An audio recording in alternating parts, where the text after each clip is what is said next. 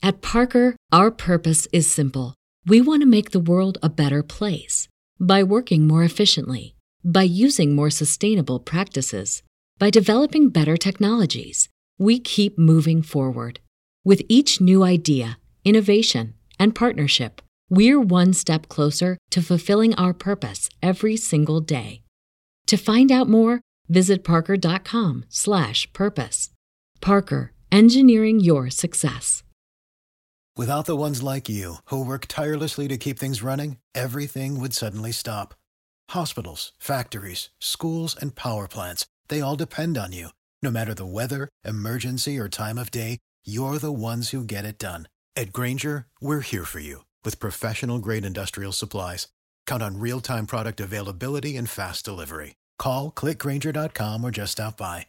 Grainger, for the ones who get it done.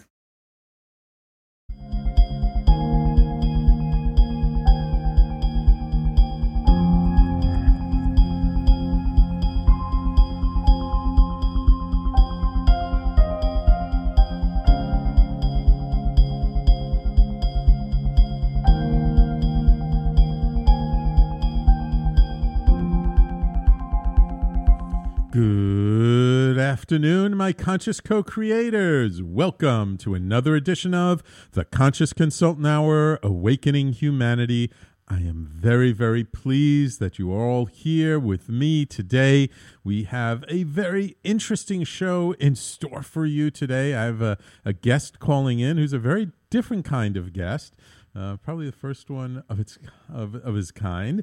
So I'm looking forward to that. I hope you will like it too. Oh, we already got people hopping on the Facebook live stream. Katie, Gus. Gus, how you doing, man? I haven't seen you for a while. Mark, thank you for joining us. New friend I just made out in Oceanside. Jonathan, welcome one and all. I'm very pleased to have you here.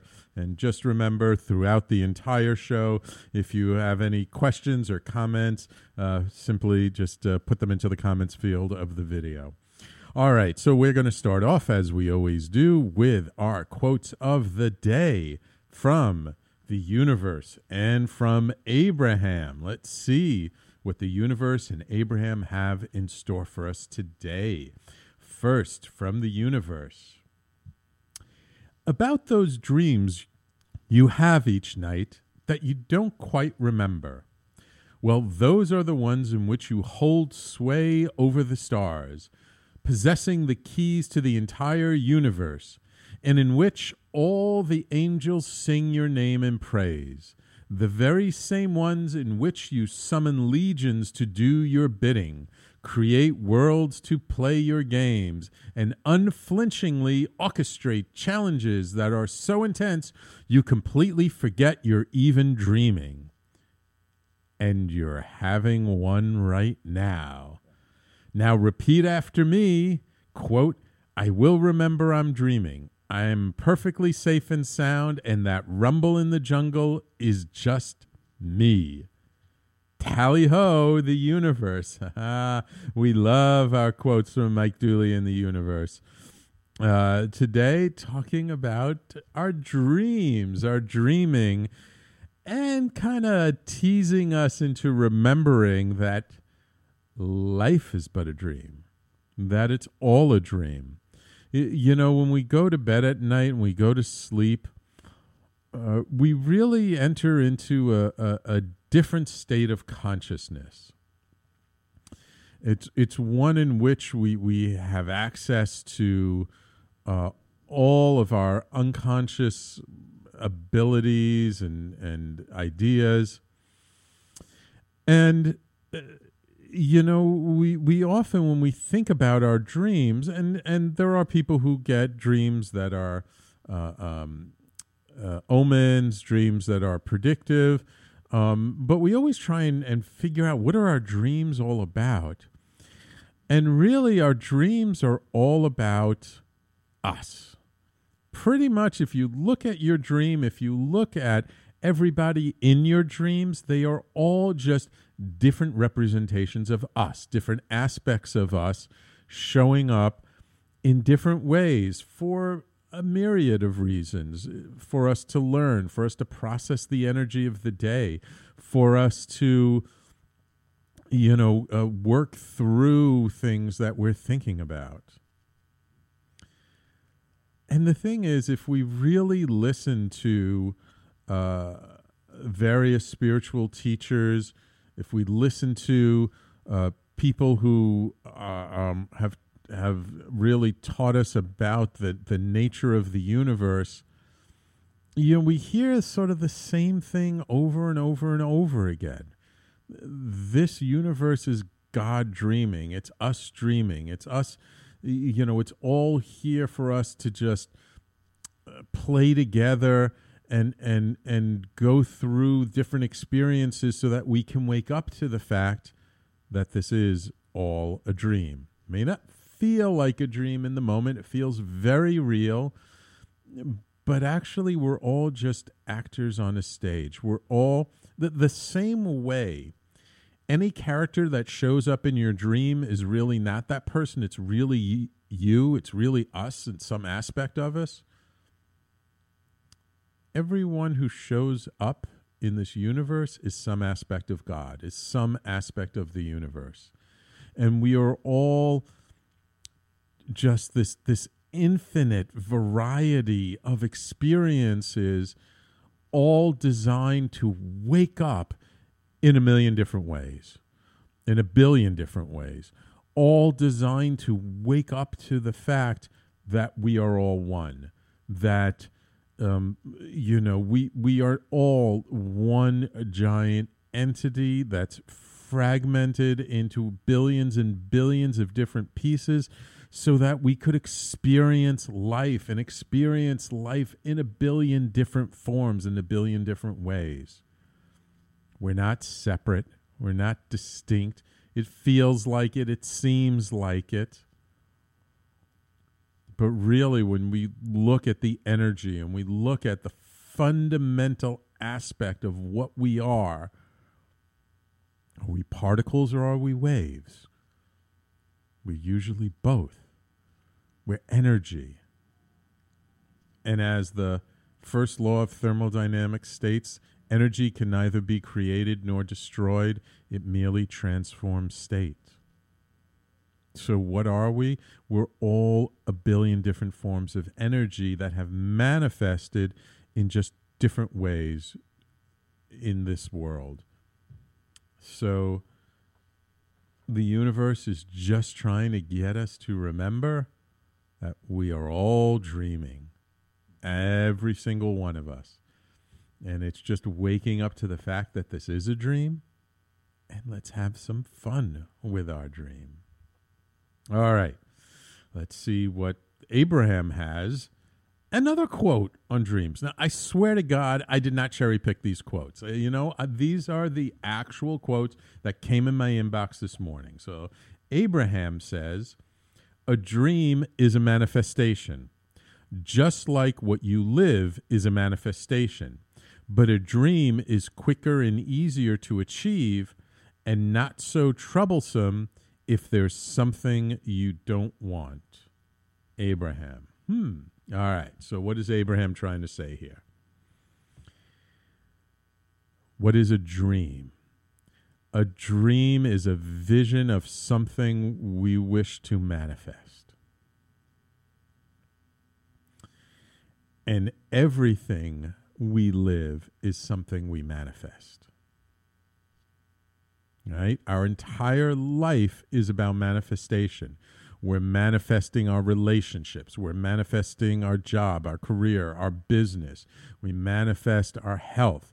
We manifest our lives in a million different ways. We manifest it by the energy we hold, by the attitude we take, by what we focus on. We manifest it by the energy we hold. We manifest it by the choices that we make. So we manifest everything around us. And our dreams, what we dream about doing, being, they're visions for manifestation. Now, we may have a dream when we're 10 years old to be an astronaut, And then as we get older, that dream shifts and changes. All right. But that does not mean that the dream is not important, that the dream does not carry us in a certain direction. We are always free to change our dreams.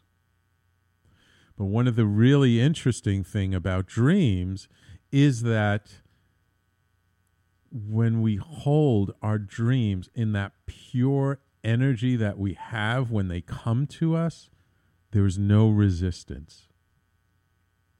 There is nothing holding us back, and we can truly move in that direction so quickly. And as we grow and learn and experience life, we sometimes experience resistance because we start to think, oh my God, how can I do this? I can't do this. I can't do that. Oh, this is impossible. How is this going to come about? And as we've talked about before, Abraham always says that how is not our domain. We should not be worrying about the hows. We worry about the whats. We worry about the dreams. Not worry. Worry is a bad word, but that's where we place our focus. And by placing our focus on our dreams and not how we're going to get there, then the universe can bring all kinds of hows to us. Give you an example. Right? Last week, the early part of the week, I was out in California, went out for this conference of this amazing organization called the Evolutionary Business Council. But I went out the weekend before, and I participated in a ceremony in Los Angeles on Saturday night, hung out with a great friend who used to be here on the East Coast, who I'm going to have on my show. When am I having her on? Either next month or December. And it was wonderful to reconnect with her and hang out and stay over. And then I go to meet up with a gentleman who I really met through Facebook. He actually commented during one of my videos, like what I'm doing right now. And I met up with him and his wife while they were here in New York City, and they're from LA. And he'd been to India, I don't know, dozens and dozens of times, and sat and studied with all these spiritual teachers there. And I come out, and I figured, well, I'm going to be out there, have a little extra time. Why not meet up? I meet up with him, and it just blows me away. Not only is this guy who sells Ormus and all these spiritual essences and all these little things, he's a head of an HMO and has 120 people working for him. And I go to meet him in his office, and there's all these cubicles. I have no idea where I'm at, and he shows me around, and then he kind of tells me what it's all about. And he's still dressed the same way he was here, in a saffron-colored hat and scarf and white robes and all these necklaces and stuff. And he starts pulling out, as I'm sitting in his office surrounded by crystals and pictures and paintings of all these Indian masters, pulling out these Indian spiritual relics, these things that you hold and you can't believe the energy from it. And by the time we spent 2 hours together, and by the time I left, I felt so elevated. I felt so not just supported, but just so blessed. And then I went down to this 2.5-day conference of these amazing thought leaders, conscious business thought leaders, getting tons of support. By the time I left California to come back here, I really felt like my life is a blessing in a way I've never really felt that before. And I knew that's what I wanted because, over the last month or so, I'd been going through some hard times, and I really was looking to get past that energy. And it was just amazing. I didn't know how I was going to do it. I just knew going out there would be good for me, and I kind of had an idea of the things I wanted to do, but I didn't really know how it would affect me. I didn't really know how it would shift and change things for me. And everything happened so perfectly. The ceremony, being with my friend, meeting Ron, going down to this conference, it was all just so divinely timed and perfect. I know, I truly know, I don't need to worry about the hows. I leave that up to the universe. I leave that up to an intelligence that's far, far greater than mine. I'm just focusing on my dreams. I'm just focusing on the things that will really help me and give me that vision of what to manifest. So I hope you enjoyed this week's Quotes of the Day. I see we got a whole bunch of more viewers on the Facebook Live. Welcome, Joanne, Nicole, Denise. Nice to see you, Denise. Jeremy, Sanaya. Oh, Sanaya. Callie. Oh, wonderful, Callie. Welcome to the show. Well, I hope you guys will stick around. We're going to go to break, and when we come back, hopefully my guest will be calling in from Brazil to talk about something I don't usually talk about. So everybody, please stay tuned. You're listening to the Conscious Consultant Hour, Awakening Humanity, and we will be right back after these messages.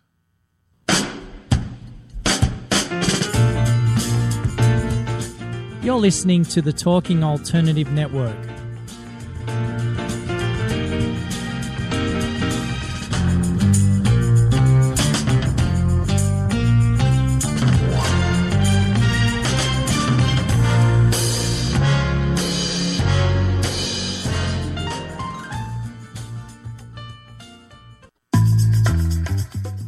Did you know you've been playing poker your whole life, even if you've never played a hand of cards? Hi, I'm Ellen Lakend, author of Poker Woman and host of the new show, Poker Divas. On the show, I talk about how poker strategy helps you win in business, life, and love.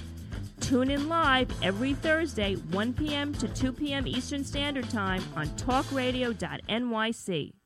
You're listening to the Talking Alternative Network.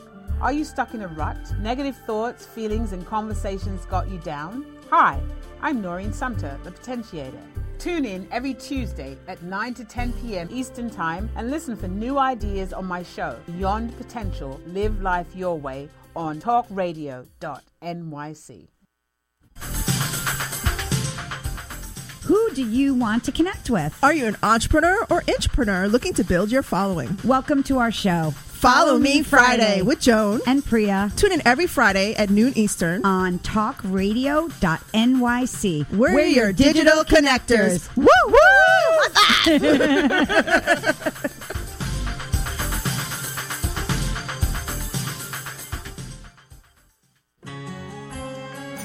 Talking Alternative Radio, 24 hours a day.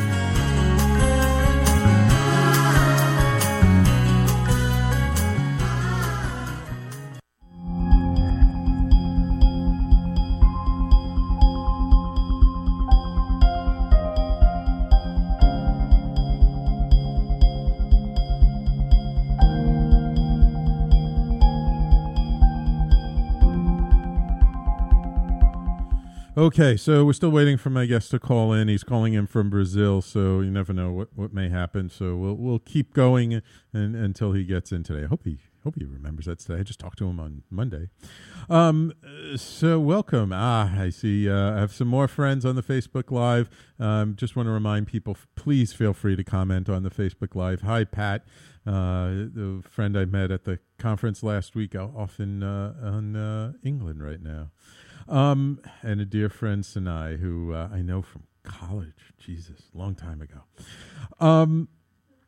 So I wanted to talk about, my guest when he comes on, I'll introduce him as soon as he gets in the system and comes on, is actually a political activist from Brazil. Now, I don't really talk about politics that much, and I don't think I've ever had a guest come on my show who's a political activist, but I felt like he has something important and interesting to say, especially about what's going on in Brazil. And I just want to talk about sort of South America, Central and South America in general, because there is extreme upheaval happening. I don't know if you guys are paying attention or not.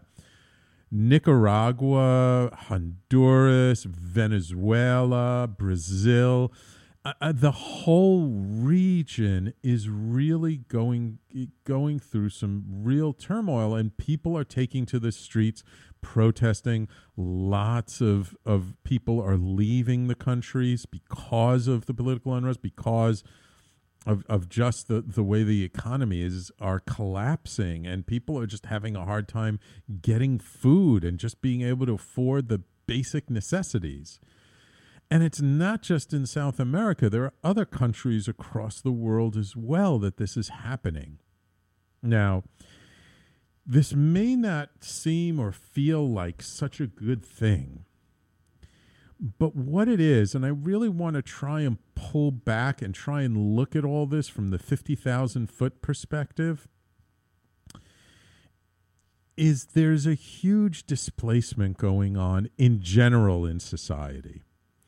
And Alvin Toffler, in his book, The Third Wave, back in the late 70s or early 80s, we're talking like over 30 years ago, predicted this, because we are now shifting from the second wave, which is the wave of industrialization, the wave of factorization, the wave that came after the agrarian age, where everything was based on farming and farmland and sort of settling down in place. The industrial age is all about creating machines and create mass producing things. And it was a very inhuman time, Alvin Toffler says. It was a time where we really beat up people to become like cogs in a factory. And our whole education system, our whole corporate structure, economic structure, I mean, everything that we have today originally comes from that time period, the second wave of industrialization. That's why, like in schools, a lot of things in schools is about learning by rote, mechanics, Newtonian physics, where things are discrete, hard particles, and a very linear progression. And the reason why I say it was a very inhumane time was because a lot of what was happening at the time was that as we were learning how to produce things in en masse, to create more things for people, to in a sense, even raise the standards. I mean, if you can mass produce something that was beforehand made, you can make it cheaper, more people can afford it, people now have more comfort in their day-to-day life. But what happened is, in an assembly line, the way it works is, a piece comes by, you turn a screw in a certain direction, it goes past you, then the next person does the next thing, and the next person does the next thing, and the next person does the next thing. And that's how cars got built. That's how clothing got made. I mean, it's everything. However, people weren't used to this. People before that were basically artisans and farmers. Now, artisans and farmers are very creative people. Not only that, but they're used to doing things naturally. They're used to having to think on their feet, be very creative, and they figured out how to do things their own way. They didn't really follow a model. They didn't have to do everything the exact same way. So they would get into these factories and they were like, well, if I turn the screw that way instead of this way, I can do it better. And if I turn it this way, I do that. And everybody was like trying to do things their own way. And it was very unproductive because an assembly line, then the next person can't do the way they were trained. And it was a big mess. And so, and I forget who it was, but there was somebody who was an educator and a thought leader at the time said, you know what? For this generation, it's too late to really train them how to be good factory workers. So we have to start with the next generation. We have to start with the schools.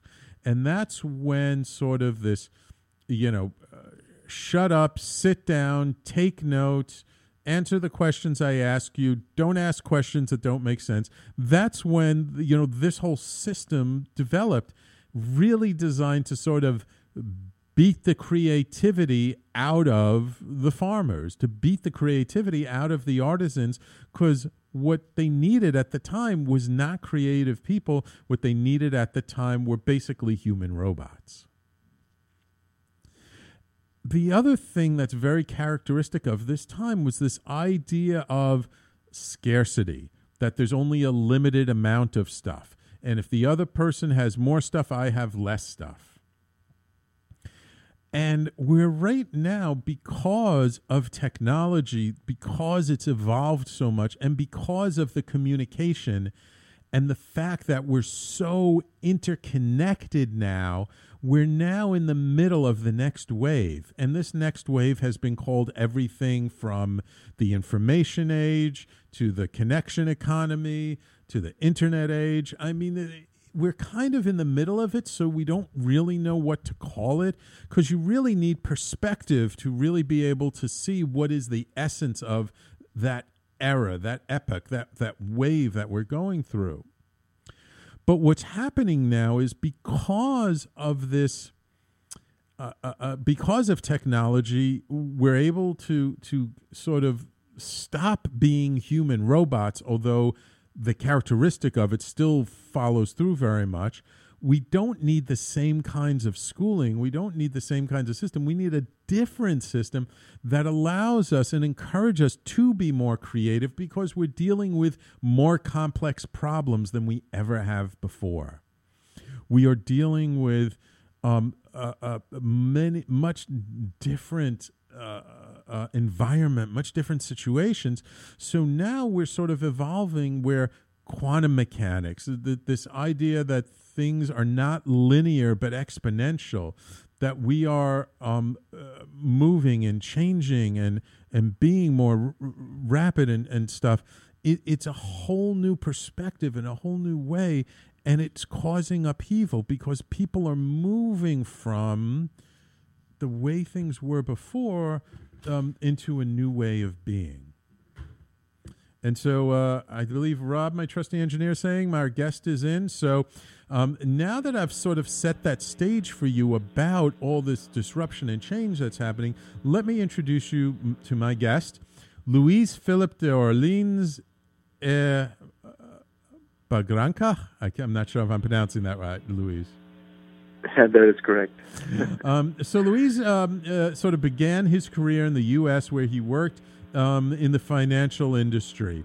He was part of financial planning companies. He was even in investment banking at J.P. Morgan and other international companies before he returned back to Brazil and became a director of business development for America Online. Wow, AOL. I didn't even know it was still around in the 2000s in Latin America. He became an entrepreneur, founded his own company, first in motorcycle parts distribution, and then he founded an incubator for payment processing for mobile platforms. But really what we're here to talk about is the fact that Luiz founded a liberal movement called Acorda Brazil in 2014, and he's become a real political activist in Brazil, and he's here to kind of enlighten us and educate us a little bit about what's going on in Brazil and why we should pay attention. So, Luiz, we only have a couple of minutes before we go to break, so why don't you just kind of set the stage for us, and then in the next segment, we'll dig deep into it, okay? Perfect. Thank you very much. Well, basically, in Brazil, we're going through an election process this coming Sunday. The decision is to maintain the current status quo, which will lead us to a more autocratic system, or should we adapt change and improve on our democracy and make sure that we enter the 21st century? So that's basically the two candidates that represent the electoral process at this moment. And you were actually involved in this election in some way?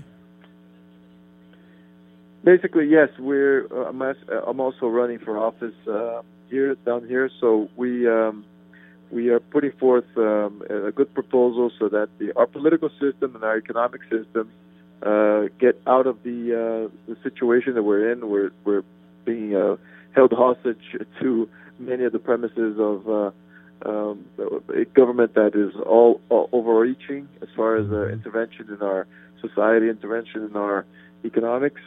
So basically, we need to get rid of those premises and introduce new premises so that we can restructure our form of government.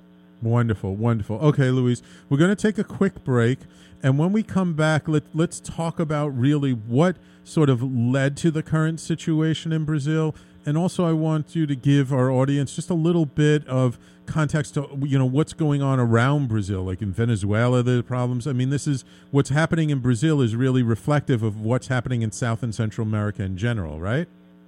Correct. That is correct. It's a whole region-wide problem. Right. Okay. So everybody, please stay tuned. You're listening to the Conscious Consultant Hour, Awakening Humanity. My guest this hour is Luiz Philippe, and we will be right back after these messages. You're listening to the Talking Alternative Network.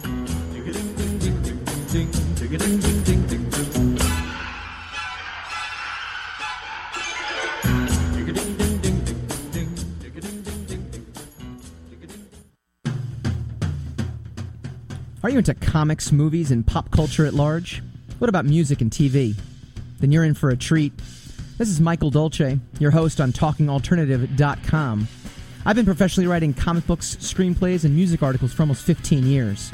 Catch my show, Secrets of the Sire, at its new primetime slot, Wednesdays, 8 p.m. Eastern Time, and get the inside scoop on the pop culture universe you love to talk about. For more info, go to secretsofthesire.com.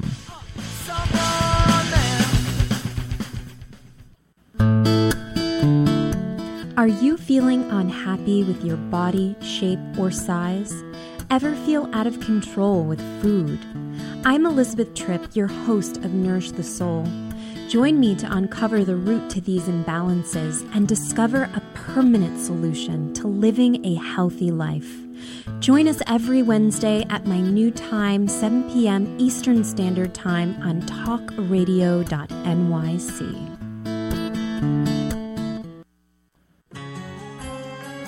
Talking Alternative Radio, 24 hours a day.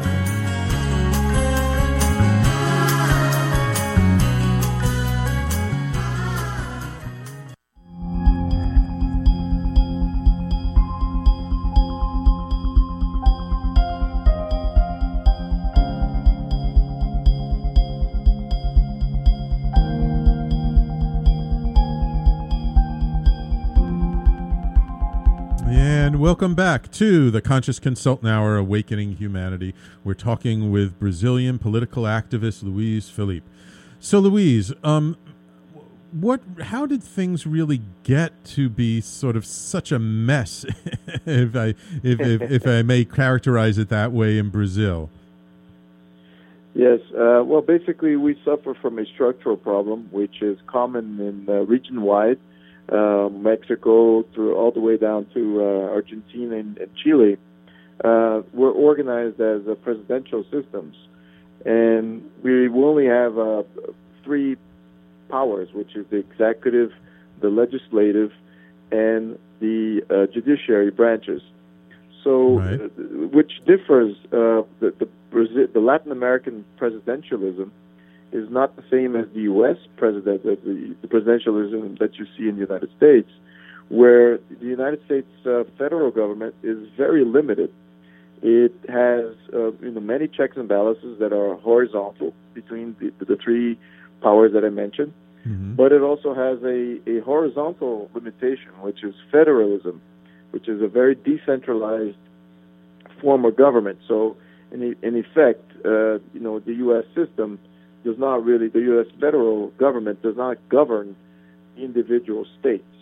Right. Whereas, the presidential system in Latin America, it gives a lot of power to the president, and he is both the president-elect, is both the chief of state and also the chief of government.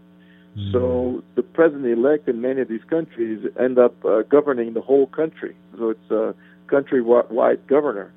And Brazil, to that matter, and it's a very diversified country. It's a huge country.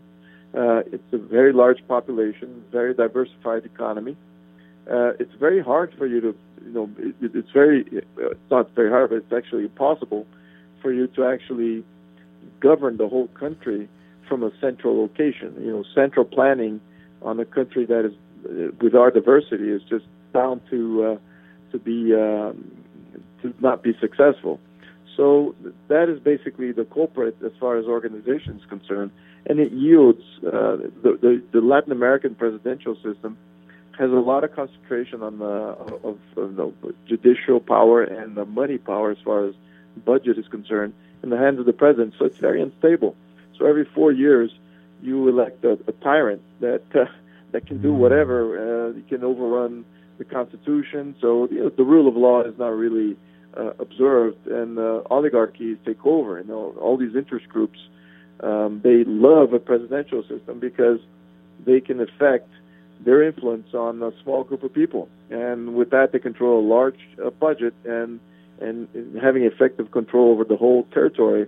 There's very little checks and balances from the organizational standpoint, and it's organized so that the president actually has a lot of power to govern. So that is one of the culprits of the mess that we live in. It's a cyclical mess, and we need to change that in order to become a more stable country. So because the power is so concentrated really into one position, it's vastly open to corruption, and as you said, there's not really the checks and balances, so it's hard to get justice. It's hard to really create reform because it's not really in the person's interest, who's the elected president, to have reform because they're enjoying having all that power.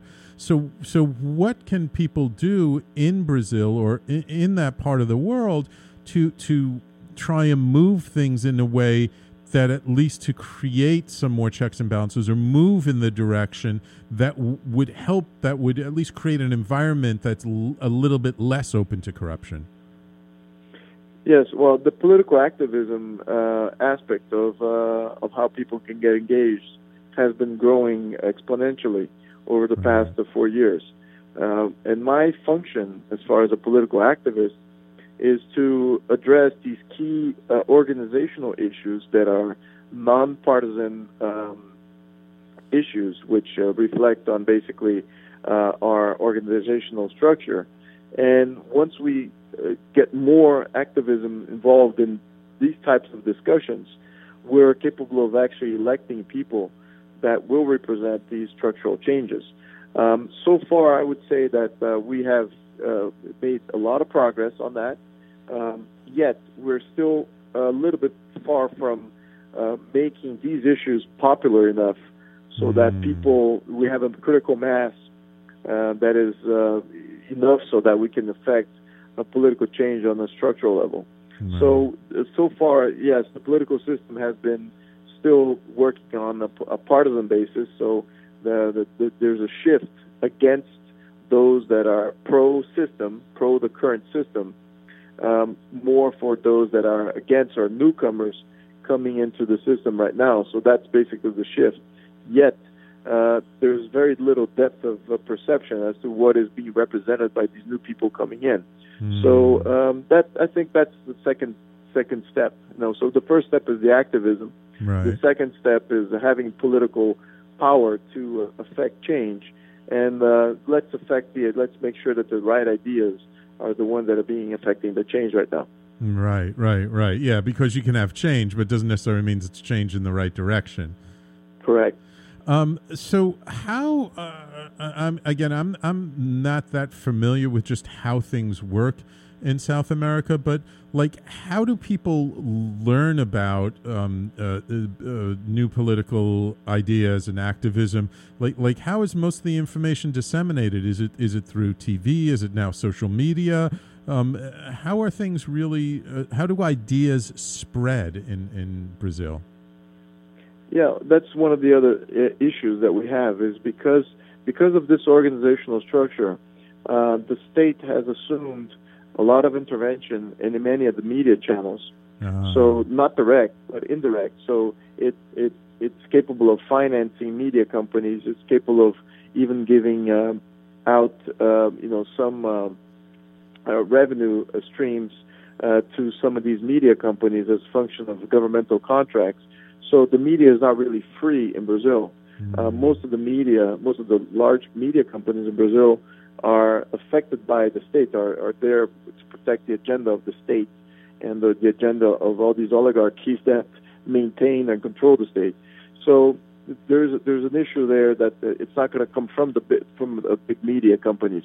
Yet we have a very vibrant social media activism that has been growing exponentially, and at the same time that it has been growing, many of the state representatives are working with large social media companies in order to address some sort of censorship as to this new political activism that has been brewing in Brazil. So we'll figure out what is the next level as far as where the path of least resistance for our communications, the one that we will address. And so far, social media has still censorship has been increasing on social media, yet it's still the freest and the most least resistant path as far as making sure that the activism gets through.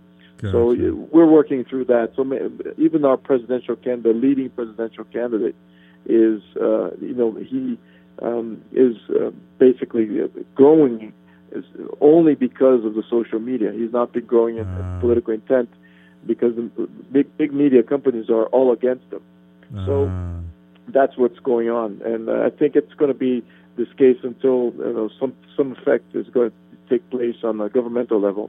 Right. Now you're in Sao Paulo, which is is Sao Paulo? I know it's the capital, but is it also a province or is it just a city? There's the city of Sao Paulo, which is the largest city in the southern hemisphere, and there's a state of Sao Paulo, which encompasses the city of Sao Paulo. So yeah, it's a very affluent state, and the city is a megalopolis. It's over 20 million people, so it's a very diversified political area, and at the same time very rich and influential on the whole country. Mm-hmm. So it brews a lot of these activist groups. Many of them are from Sao Paulo, so there's some sort of a pro-business view on how to organize Brazil and how to organize a future government that comes from Sao Paulo. So that has been the mantra. Right, gotcha. And there was now you were running as a vice president with somebody else from Sao Paulo who's running for president, and there was a little incident, and we have about 3 minutes left before our next break. So why don't you just briefly talk about what happened? Well, there was an issue of the selection of a vice president for the current running candidate, leading candidate, and the political base of the leading candidate asked for me to join as a vice president. Mm-hmm. Yet there hasn't been because I don't know him on a personal level, and it's a very important position to be a vice president. It did not come to fruition. Mm-hmm. However, it was there were good intent as to accepting me as a running mate. So what we did not become the leading ballot, and I'm going to be running for office independently from within the same party, yet for the state of Sao Paulo as a state representative and not as a vice president. So that's what's going on. And unfortunately, this leading candidate soon afterwards had an attempt on his life, but thankfully he's doing well right now. So he's back in the running running scenario. Good. Okay, we're going to go to break in just a minute. Tell me how do you see things unfolding in Brazil now? Like, what would you like to see? How do you feel like what is the shift happening in Brazil now compared to 10, 15, 20 years ago? The shift is a very important shift for a pro-market, pro-business candidacy. We also need less government intervention and less regulation in order for Brazil to become a leading economic nation again. So it's on the ballot. The other proposal from the opposition, which represents the government forces, they basically want to maintain a lot of government intervention, even increase social programs, increase socialism in Brazil, And that is not the way to go, especially regarding that. Over the past 3 years, we had a tremendous recession and a collapse of our social welfare state system. So, and it's due to all these socialistic policies. So we have these two, we have a fork in the road, and, we need to address the right one for the situation. And that's what's going on right now. So that's what we need. Okay. All right, great. Thank you. All right, we're going to take our last break of the show, and when we come back, I would just like to talk about sort of what you learned from the U.S. that you're trying to bring to Brazil, and what we can learn from what's going on in Brazil to help us maybe in the U.S., okay?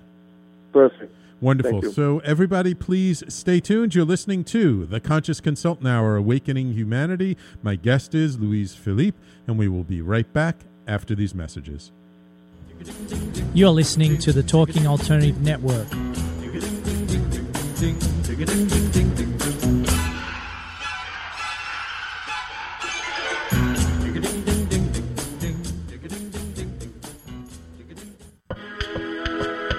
The best designs for your life start at home. I'm David Thiergartner, interior designer and host of At Home. Listen live Tuesday nights at 8 p.m. Eastern Time as we talk to the very best professionals about interior design and the design that's all around us, right here on talkradio.nyc.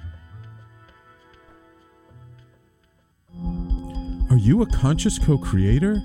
Are you on a quest to raise your vibration and your consciousness? I'm Sam Leibowitz, your conscious consultant, and on my show, The Conscious Consultant Hour, Awakening Humanity, we will touch upon all these topics and more. Listen live at our new time on Thursdays at 12 noon Eastern Time. That's The Conscious Consultant Hour, Awakening Humanity, Thursdays 12 noon on talkradio.nyc.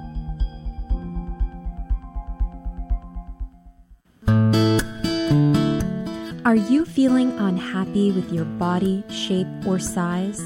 Ever feel out of control with food?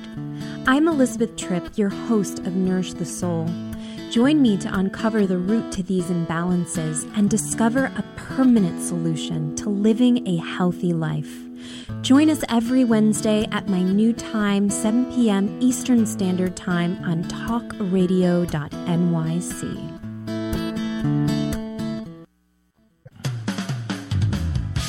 TalkingAlternative.com.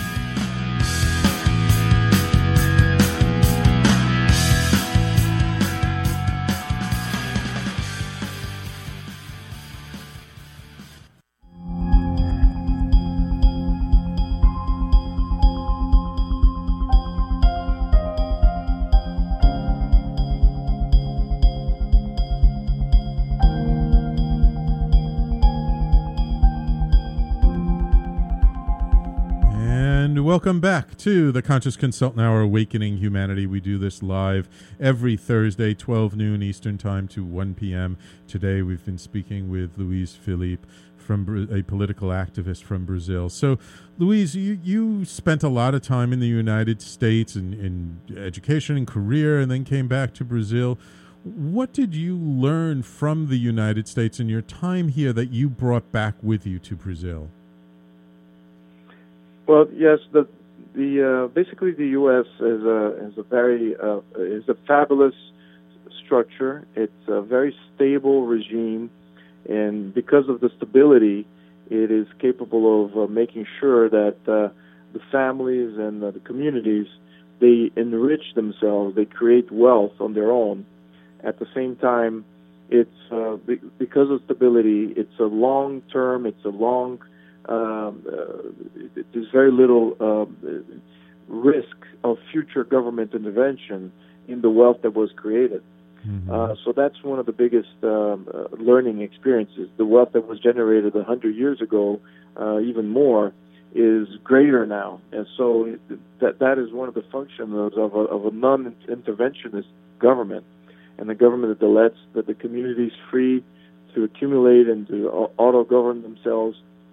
And that is probably the biggest stabilizing factor in the governmental system of the United States. So that is a function of having a liberal constitution. Whereas many countries in the 20th century, they fell victim to a new fad of the social state. And many countries altered their constitution in order to address give the government more power to affect change via regulation, to affect change and to lead economic development instead of having society leading the economic development. So it's exactly during this shift, many countries that adopted a social state, they basically went bankrupt a lot more frequently, and created a lot more instability, especially the laws. They change according to government intervention and government needs. So once you create that judicial instability, it's very hard for you to accumulate wealth over a long period of time, and it's very hard for you to become an investment-grade country over a long period, especially because at any given election period, your laws may change and your property rights may change. That is not conducive to a wealthy and stable society. And Brazil fell victim to this fad, this 20th century fad of addressing and becoming a social state. So it changed its constitution 6 times during the 20th century, which is and obviously if you say, oh yeah, 6 times is a lot, and it's definitely whereas the United States has only one constitution, maybe the other European countries may have changed once or twice their constitutions. For Brazil to change 6 times during the 20th century, it attests to the fact that the constitution was not stable enough over a long period of time. So that's one of the biggest issues that we have, and we need to have a more stable, simpler constitution that provides for liberties, for social liberties on a very local level. And at the federal level, it's very limited as far as what they can do on the national scale as far as governing the country is concerned. The federal government should be only responsible for sovereignty and issues that regard, overseas and stability of the currency and so forth. So nothing regarding really political, social policies or interventionist policies whatsoever in the country. So that's what we need to get rid of, and that's what's at stake at this coming elections. We're witnessing the bankruptcy of another social state, our 6th social state that was created in 1988 with the 1988 Constitution. Wow. To be is already in the collapse. So that's what we need to address. We need to get out of this social state mode. Right. So it sounds like in the United States we call this a very libertarian model. We have a show on the network by a friend of mine. His name's Larry Sharp, who's running for governor of New York State, who comes from the libertarian perspective, and he really talks all the time about localizing government, decentralizing government, putting more power into the hands of the local communities to decide how they believe they should be governed, because somebody from the southern part of the state doesn't necessarily know the best solution for how things should work in the northern part of the state, as an example.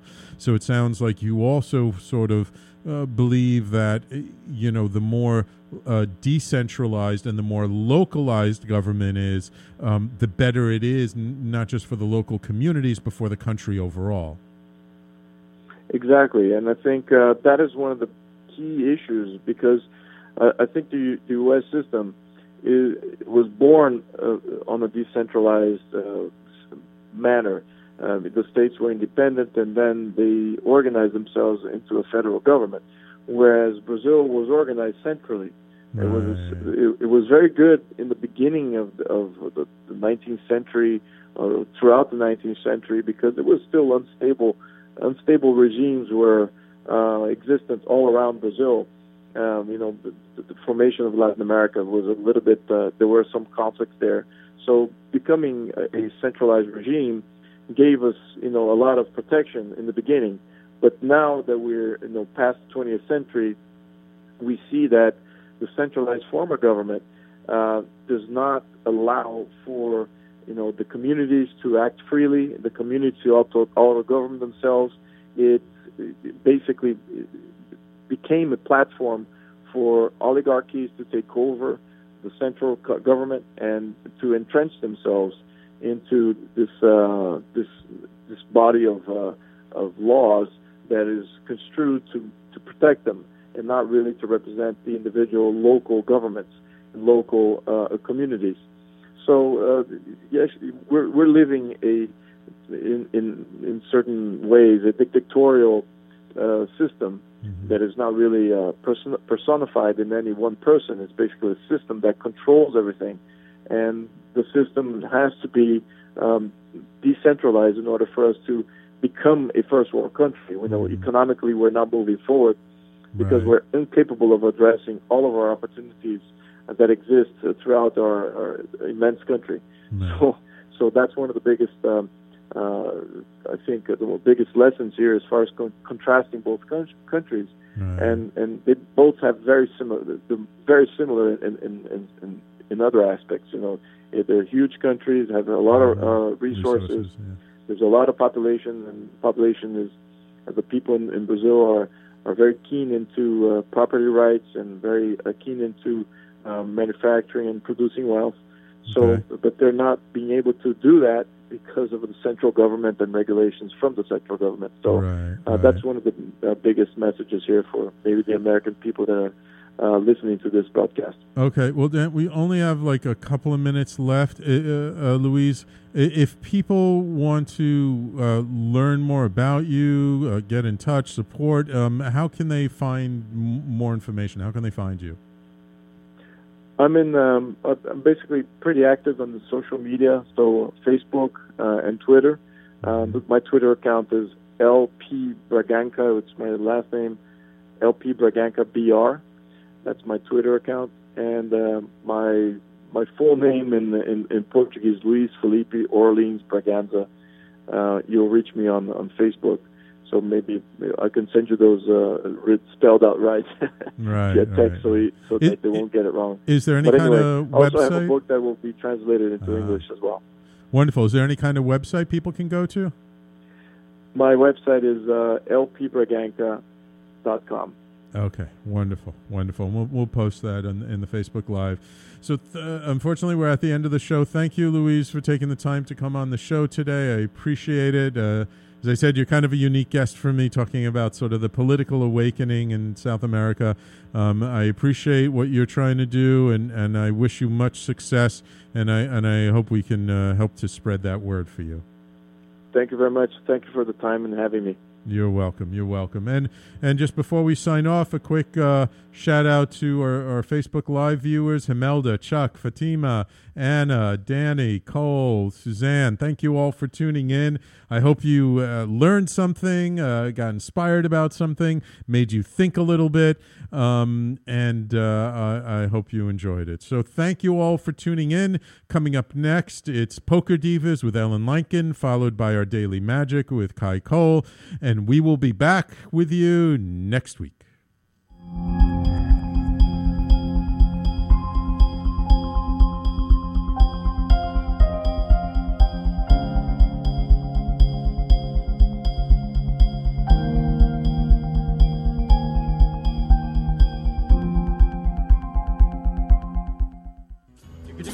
You're listening to the Talking Alternative Network.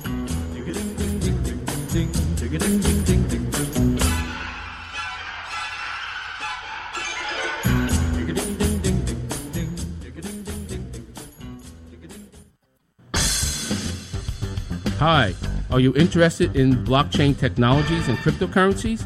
Then tune in here on talkradio.nyc with me, David, every Friday, 11 a.m. to 12 p.m. Eastern Time, as we answer your questions and interview great guests live on Internet Radio on Building the Blockchain, where you can catch the blockchain revolution. You're listening to the Talking Alternative Network.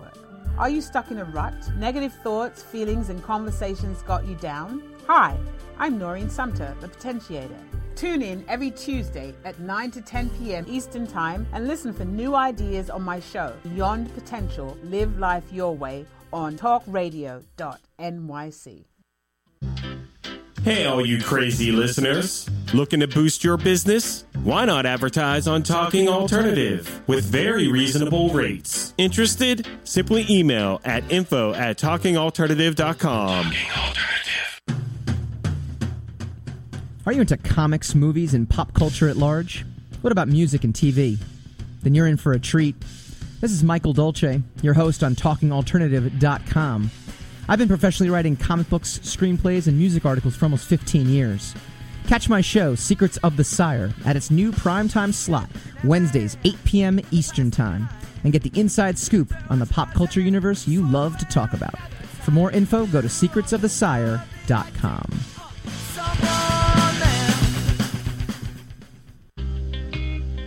You're listening to the Talking Alternative Network at www.talkingalternative.com.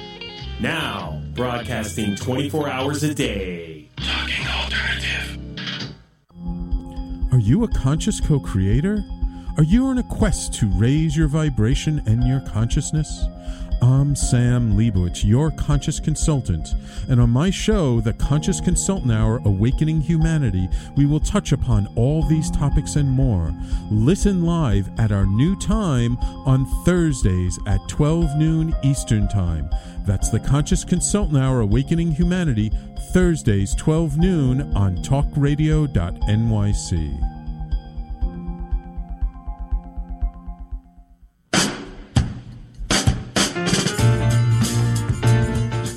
You're listening to the Talking Alternative Network.